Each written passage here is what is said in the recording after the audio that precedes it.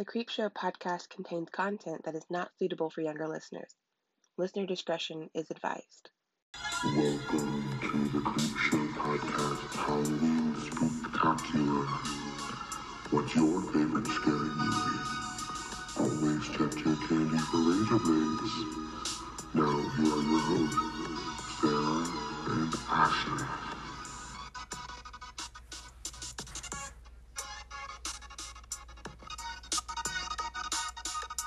Good evening, foolish mortals, and welcome to the Creepshow podcast, Halloween Spooktacular. All right, we have some special guests today. We brought back Preston and Roy. Hey!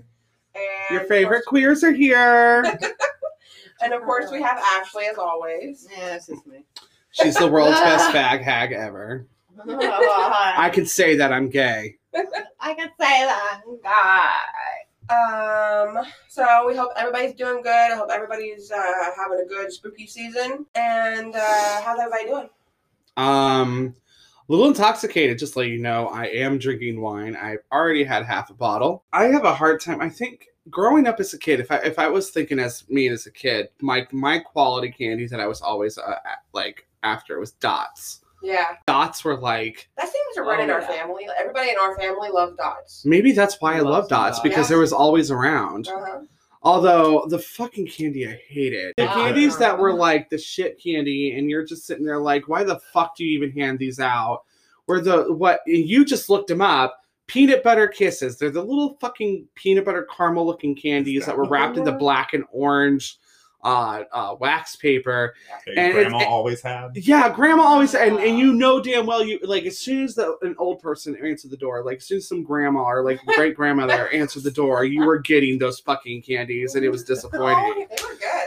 Sorry to offend anyone who loves those. To each their own. No, they're peanut butter. They're like these peanut butter. I couldn't tell what the flavor was. I remember those of you who listen to our podcast that actually are in the Springfield, Illinois area. I don't know if there's any. Those who are of millennial age would know that Panther Creek was the place to go to get your full size candy bars. Yeah, and. The rich folk. But your parents, as much as you begged your parents to go to Panther Creek to get those goddamn full-size candy bars. I didn't know that was a thing. If I knew that was a thing. You didn't know that? Oh, girl, yes! Honey! It's the rich neighborhood! Do you remember who my parents are? No, that's all the way near Springfield. We're not driving that far for you just to go. You know what the great thing about having divorced parents? The great thing about living... With divorced parents, you lived with your dad, and the town that you lived in had 2 nights of trick-or-treating. You trick-or-treated the night before with your dad, and then your mother fucking took you over to Mechanicsburg so that we can go get all the good candy and see your family and everything. That's why I always saw you on Halloween, because either my sister or my mom took me over to my Nana's house in the Podunk, Illinois. What are you talking about? 2 nights of trick Oh yeah, no, Auburn. No, small towns around here had 2 nights of trick-or-treating. Every year in Auburn, we had 2. Auburn. It was 2 nights. Yeah. Yes. Yeah, they don't do that anymore. I didn't grow up here, so I really. I mean, I know in have Auburn never heard of this. Oh yeah, no, yeah. 2 nights. Oh, it was great. Oh yeah, no, you got to have 2 costumes if you wanted to. I'm so mad at my childhood right now. Auburn, Vernon, like I remember in Palmyra even had 2 nights of trick or treating, which is really weird. Like it was like this. It was like the small town thing to do because when you're in a small town, especially like fucking Palmyra, Illinois, which only had. At the time, I don't know what it is now, but at the time, had only a population of 732 people. Of course you had 2 nights of Halloween because you didn't want the kids going around terrorizing the town because they were bored. Yeah. So they gave your ass two nights to just go collect candy. Because let me tell you, though, there were kids who did terrorize the town. Do you know how many times the police station in Auburn got TP'd so bad that they had to talk to all of us, about not doing that? Do you not remember that? Fuck no. Yeah, no, the police station got TP'd so bad. Even though I'm like, y'all know damn well you're I'm like 3rd or 5th grade. My ass is in bed at 9 o'clock. Well, because my parents forced me, but of course, Hershey bars, dark chocolate. Yeah, you've always been a fan of dark chocolate. Me and my dad both are. Oh, he would always get like the small little bag of like mixture of little Hershey bars. I always try to hurry up and dig out the dark. I don't know. Before he gets to it.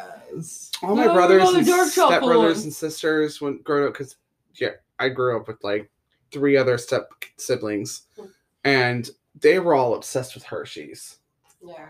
Meanwhile, I was the only one who wanted the dots. I traded my Hershey's for dots. Yeah. I wanted dots. But like I had all kinds of favorites. Or Reese's, not Hershey's. Reese's. I like Yeah. Dots, Reese's, Twizzlers, Nerds. What was yours? Yeah.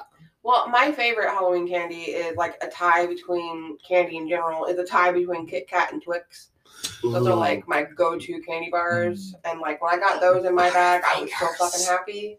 Oh yeah, Kit Kats were amazing. Yeah, but if y'all gave me fucking Raisinets, Oh I'm my gonna egg your god. fucking house. Not Raisins. Raisinets, but like the little packs of raisins. Okay, those I get it. I I'm like, hate no, but those. don't hate Not on Raisinets. Raisinets. I like Raisinets, but the I'm little like- packs of raisins. Just raisins. I'm I'm like, fucking oh. egging your house. yeah. Better than a I- Or box a of popcorn ball. floss. If you give me a Hey, popcorn I'd ball. rather take the floss because I hate raisins. There was this house in Auburn.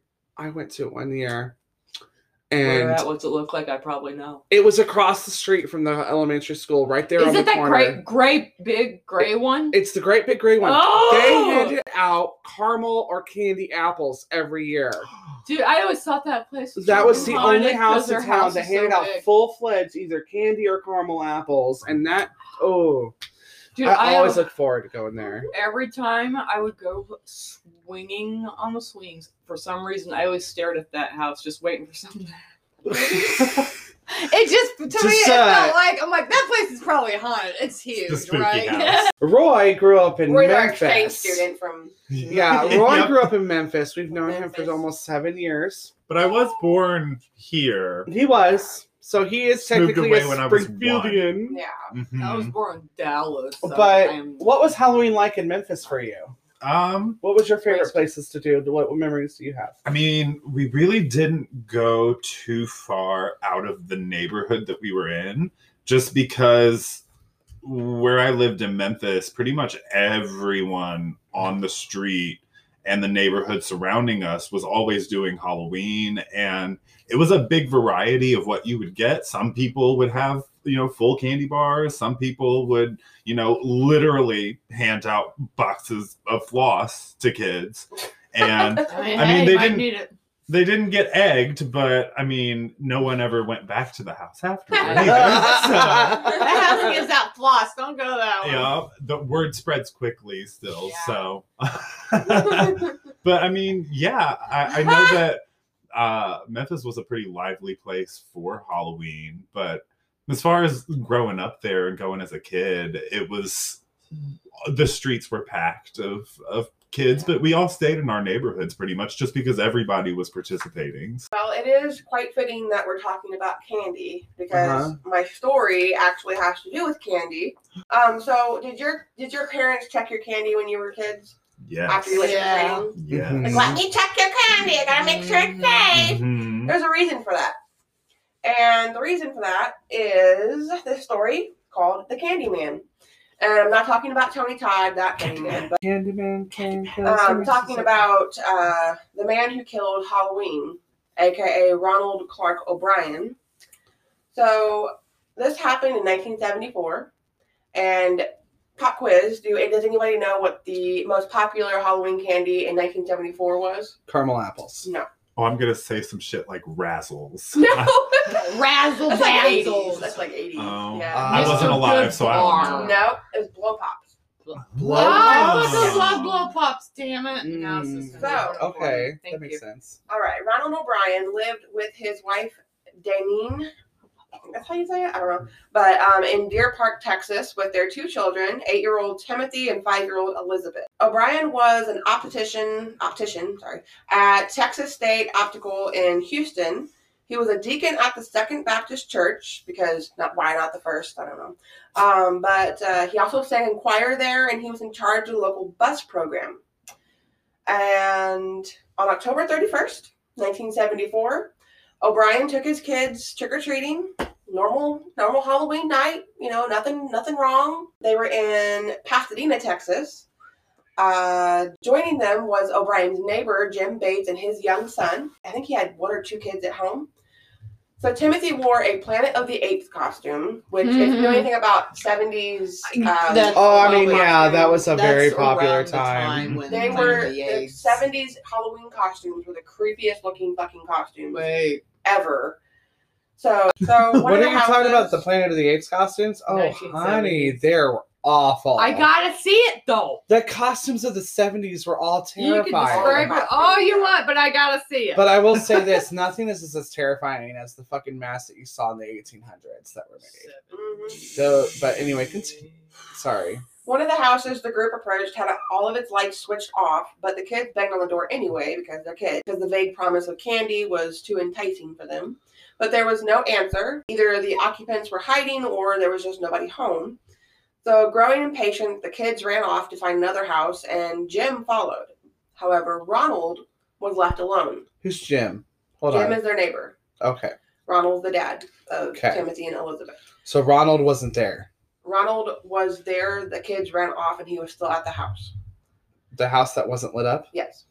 So he eventually... Well, that's his own problem. He should know better not to go to a house that's not lit up. The kids did it, not him. Well, he was there supervising the kids. You should say, sorry, don't go to that house. It's not lit They're up. gonna run off. What? in That the is creepy as fuck. hell? Okay, anyway, continue. So he eventually Nightmares, everybody.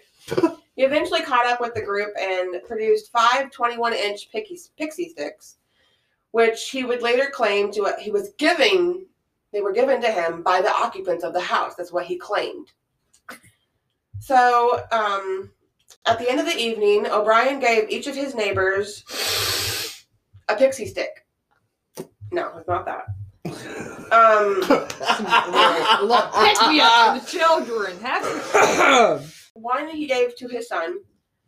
He gave one to his neighbor and his son, and one to take home to his neighbor's other kid. So he also gave the 5th pixie stick to a 10-year-old boy whom he recognized from church. And bonus points, they only went trick-or-treating for like 30 minutes. This was the neighbor. No. This was the dad. The dad. That gave the pixie Yes. sticks. And he claims he got them from the house with no lights. That's what he claims, yes. Okay. Okay, Continue. so they only went trick-or-treating for 30 minutes because it started raining. Which, when I was a kid, when it started raining, you just kept on trick-or-treating. Yeah, you That's just how got we did it. you just Rain or busted out shine. your fucking umbrella. Yep. The candy was Umbrella. worth it. You Yep. didn't. So, before bed, Timothy asked to eat some candy from what he collected. And according to Ronald, he chose the pixie stick. Timothy had trouble getting the powdered candy out of the straw, so it was like stuck. And so Ronald helped him like shake it loose, and then he ate the whole thing. And he said it tasted bitter. It tasted weird. And so Ronald was like, "Okay, well, I'm gonna get you some Kool-Aid and I'll help you wash it down. You can go to bed, whatever." So yeah. So Timothy immediately began to complain that his stomach hurt and ran to the bathroom, where he began vomiting and convulsing. O'Brien later claimed that he held Timothy while he was vomiting, and the child went limp in his arms. Timothy O'Brien died en route to the hospital less than an hour after consuming the candy. Oh my god. So a medical examiner, I forgot his name, I forgot to write it down, who was called in, and he said it was just really weird that this 8-year-old kid just died from after eating a pixie stick. And so the medical examiner asked the coroner what the child's breath smelled like, and the coroner said almonds. Now, anybody who knows anything about cyanide knows that that cyanide smells like almonds, and only 70% of the population can smell it. It's like cilantro. Like, some people think it tastes like soap. Some people think it tastes like whatever the fuck cilantro is supposed to taste like, because I taste soap. So It's divisive. Mhm.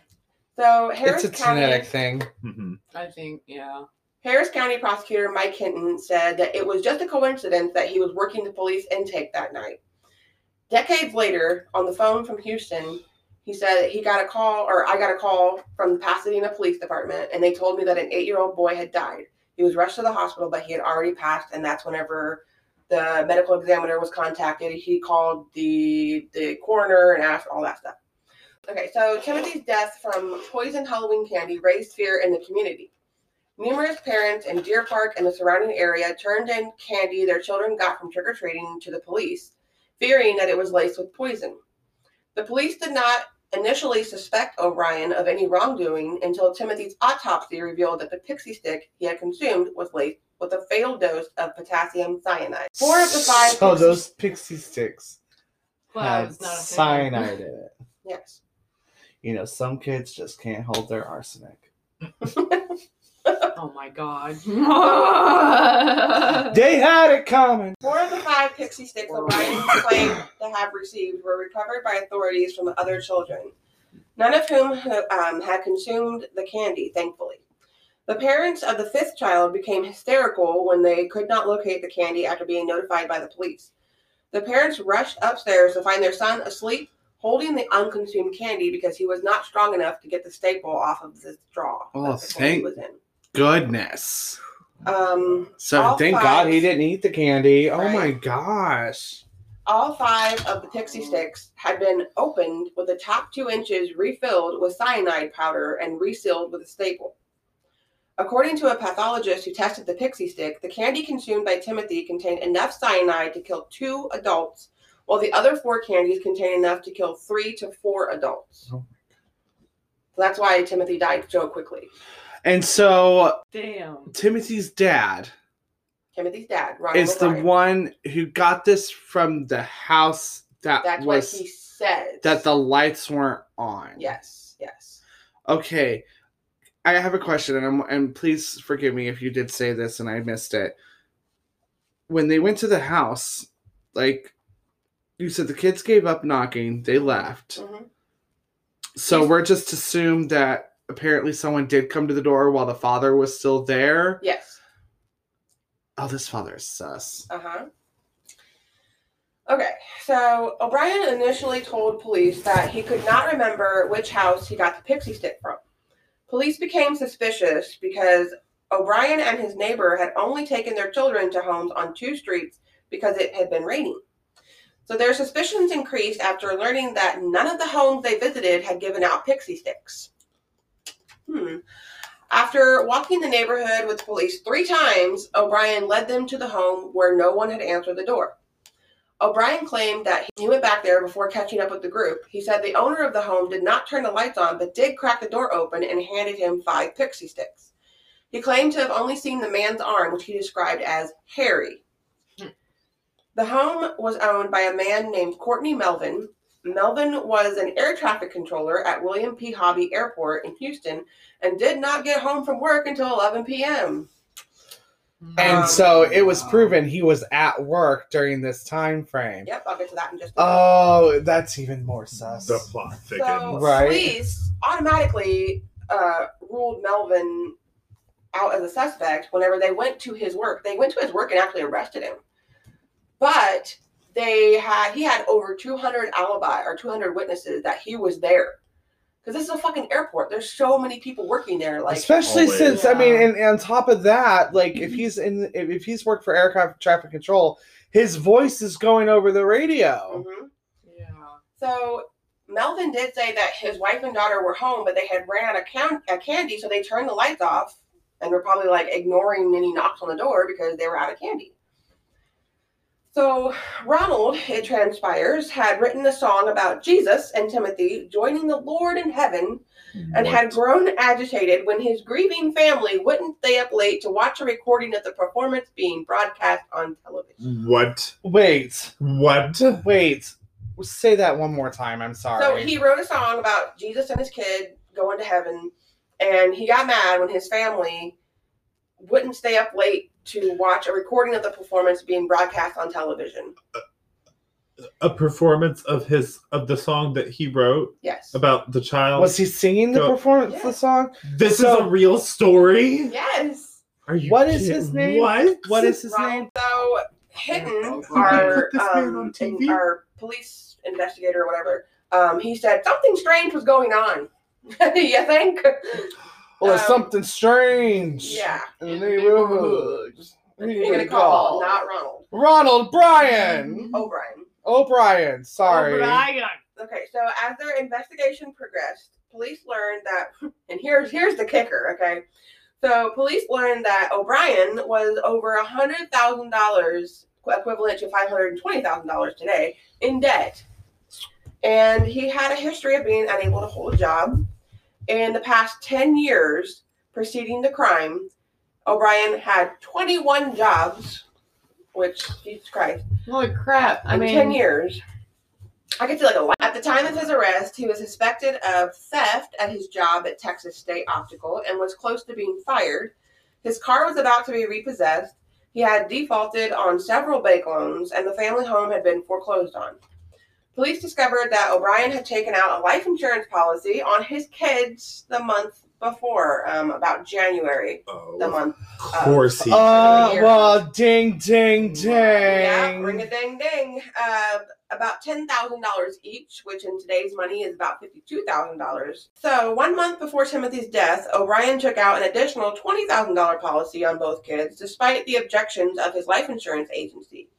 In the days preceding Timothy's death, O'Brien had taken out yet another $20,000 on each kid, and the various policies totaled approximately $60,000. O'Brien's wife maintained that she did not know about the insurance policies on her children's lives.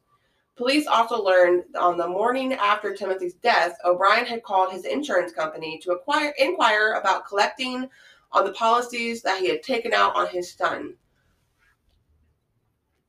No. holy. The morning after his kid died. No. Yes, he calls. No.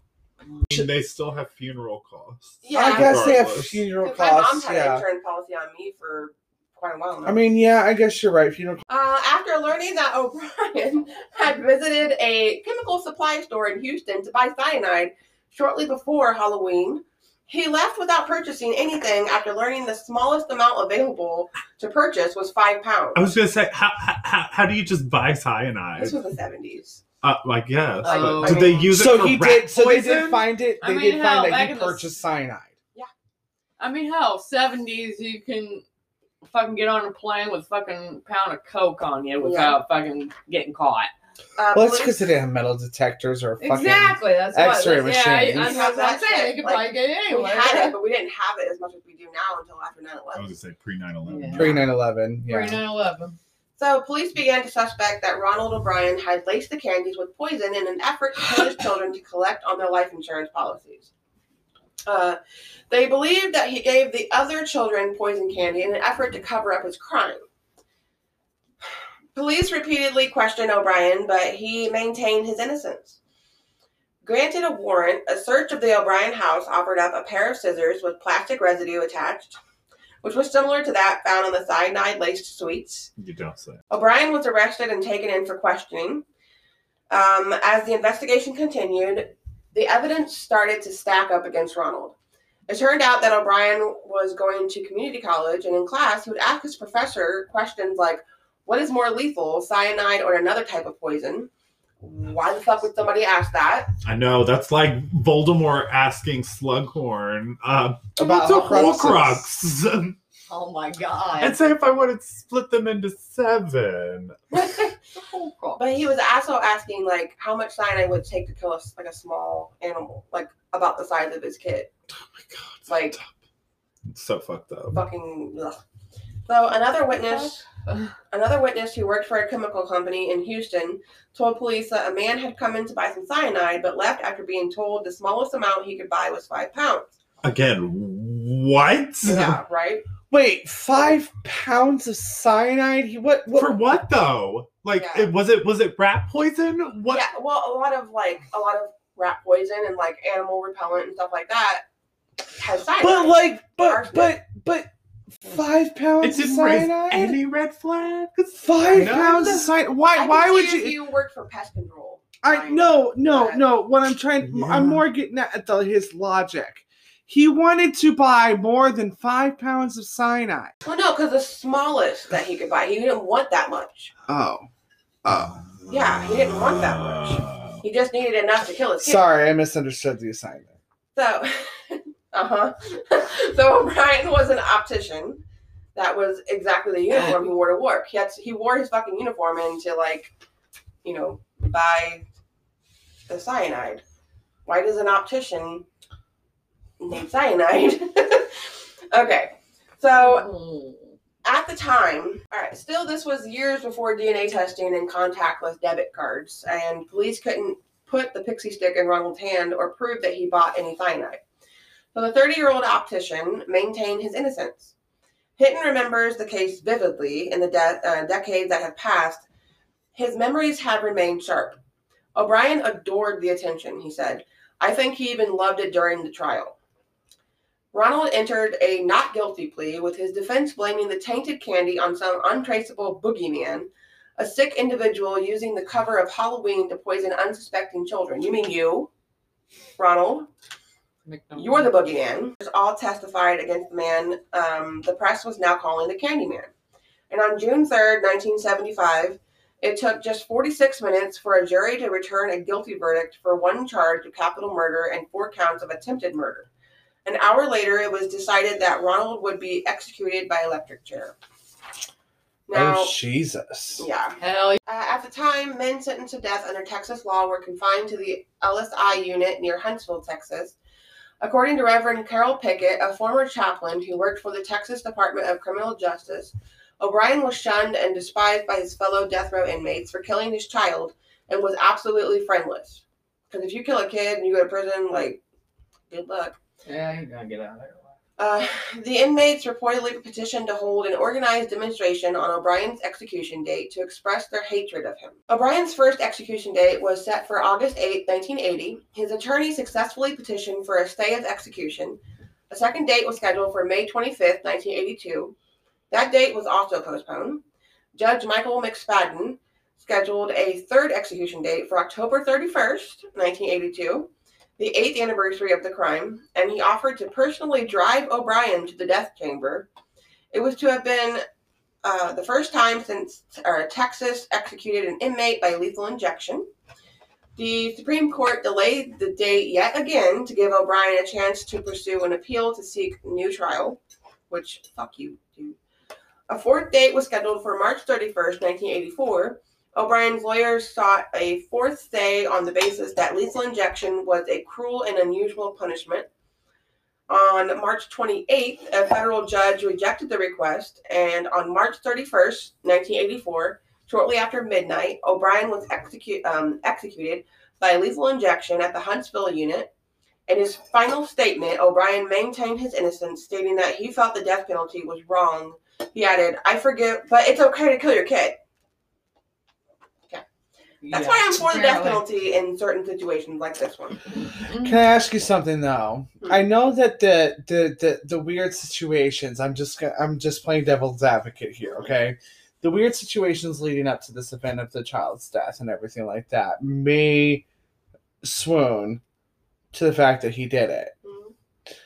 But what if he didn't? He did. They found the scissors in his house had burnt plastic on them. They found a knife that had powder, cyanide on it in his house. Unless there was some, super professional, person that's setting him up or framing him. Right. There would be no way, and I don't see any reason for anybody to do that either. We've seen spy movies that do that. Yeah. We've seen lots of setups. Yeah. I'm just playing devil's advocate. Some people, there's been a lot of movies, and we'll get to this soon, but there's been a lot of horror movies and all that stuff where you see people who get set up in a really, really, very clear way, and it's hard to prove that you were set up. So but I didn't hear about the other evidence, so I'm going to retract my statement. The motherfucker deserved it. Mm-hmm. So he added, I forgive all, and I do mean all those who have been involved in my death.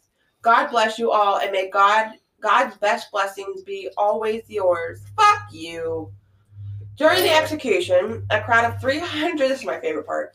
During the execution, a crowd of 300 demonstrators gathered outside the prison and cheered while some yelled, trick or treat, whenever he was executed. Fucking amazing. Those people are amazing. Others showered anti-death penalty demonstrators with candy. They were anti-death penalty demonstrators outside, and the people that were cheering his death were, pelting them with fucking Halloween candy. I'm like, fucking, yeah. those are my people. Punk rock. So, Death penalty. We're not gonna talk politics, but yeah. the death penalty and I have some. I mean, very, very specific situations. Am I like for it? I don't know. For me, it's just like we are humans. We are not to judge who can live or die. Nah, I'm a Satanist, so do as thou wilt. Ronald O'Brien is buried in Forest Park East Cemetery, in case you want to go in. Timothy is buried in Forest Park Lawndale Cemetery in Houston. Before and since the Deer Park poisoning rumors of dodgy sweets being handed out, they have always surfaced around Halloween. But whether the fear is that the candies contain broken glass, razor blades, or that they're actually ecstasy pills, there's not much evidence to suggest parents actually have anything to worry about. Also, no fucking person, unless they are just fucked up, is going to give away the good drugs to children. Ever.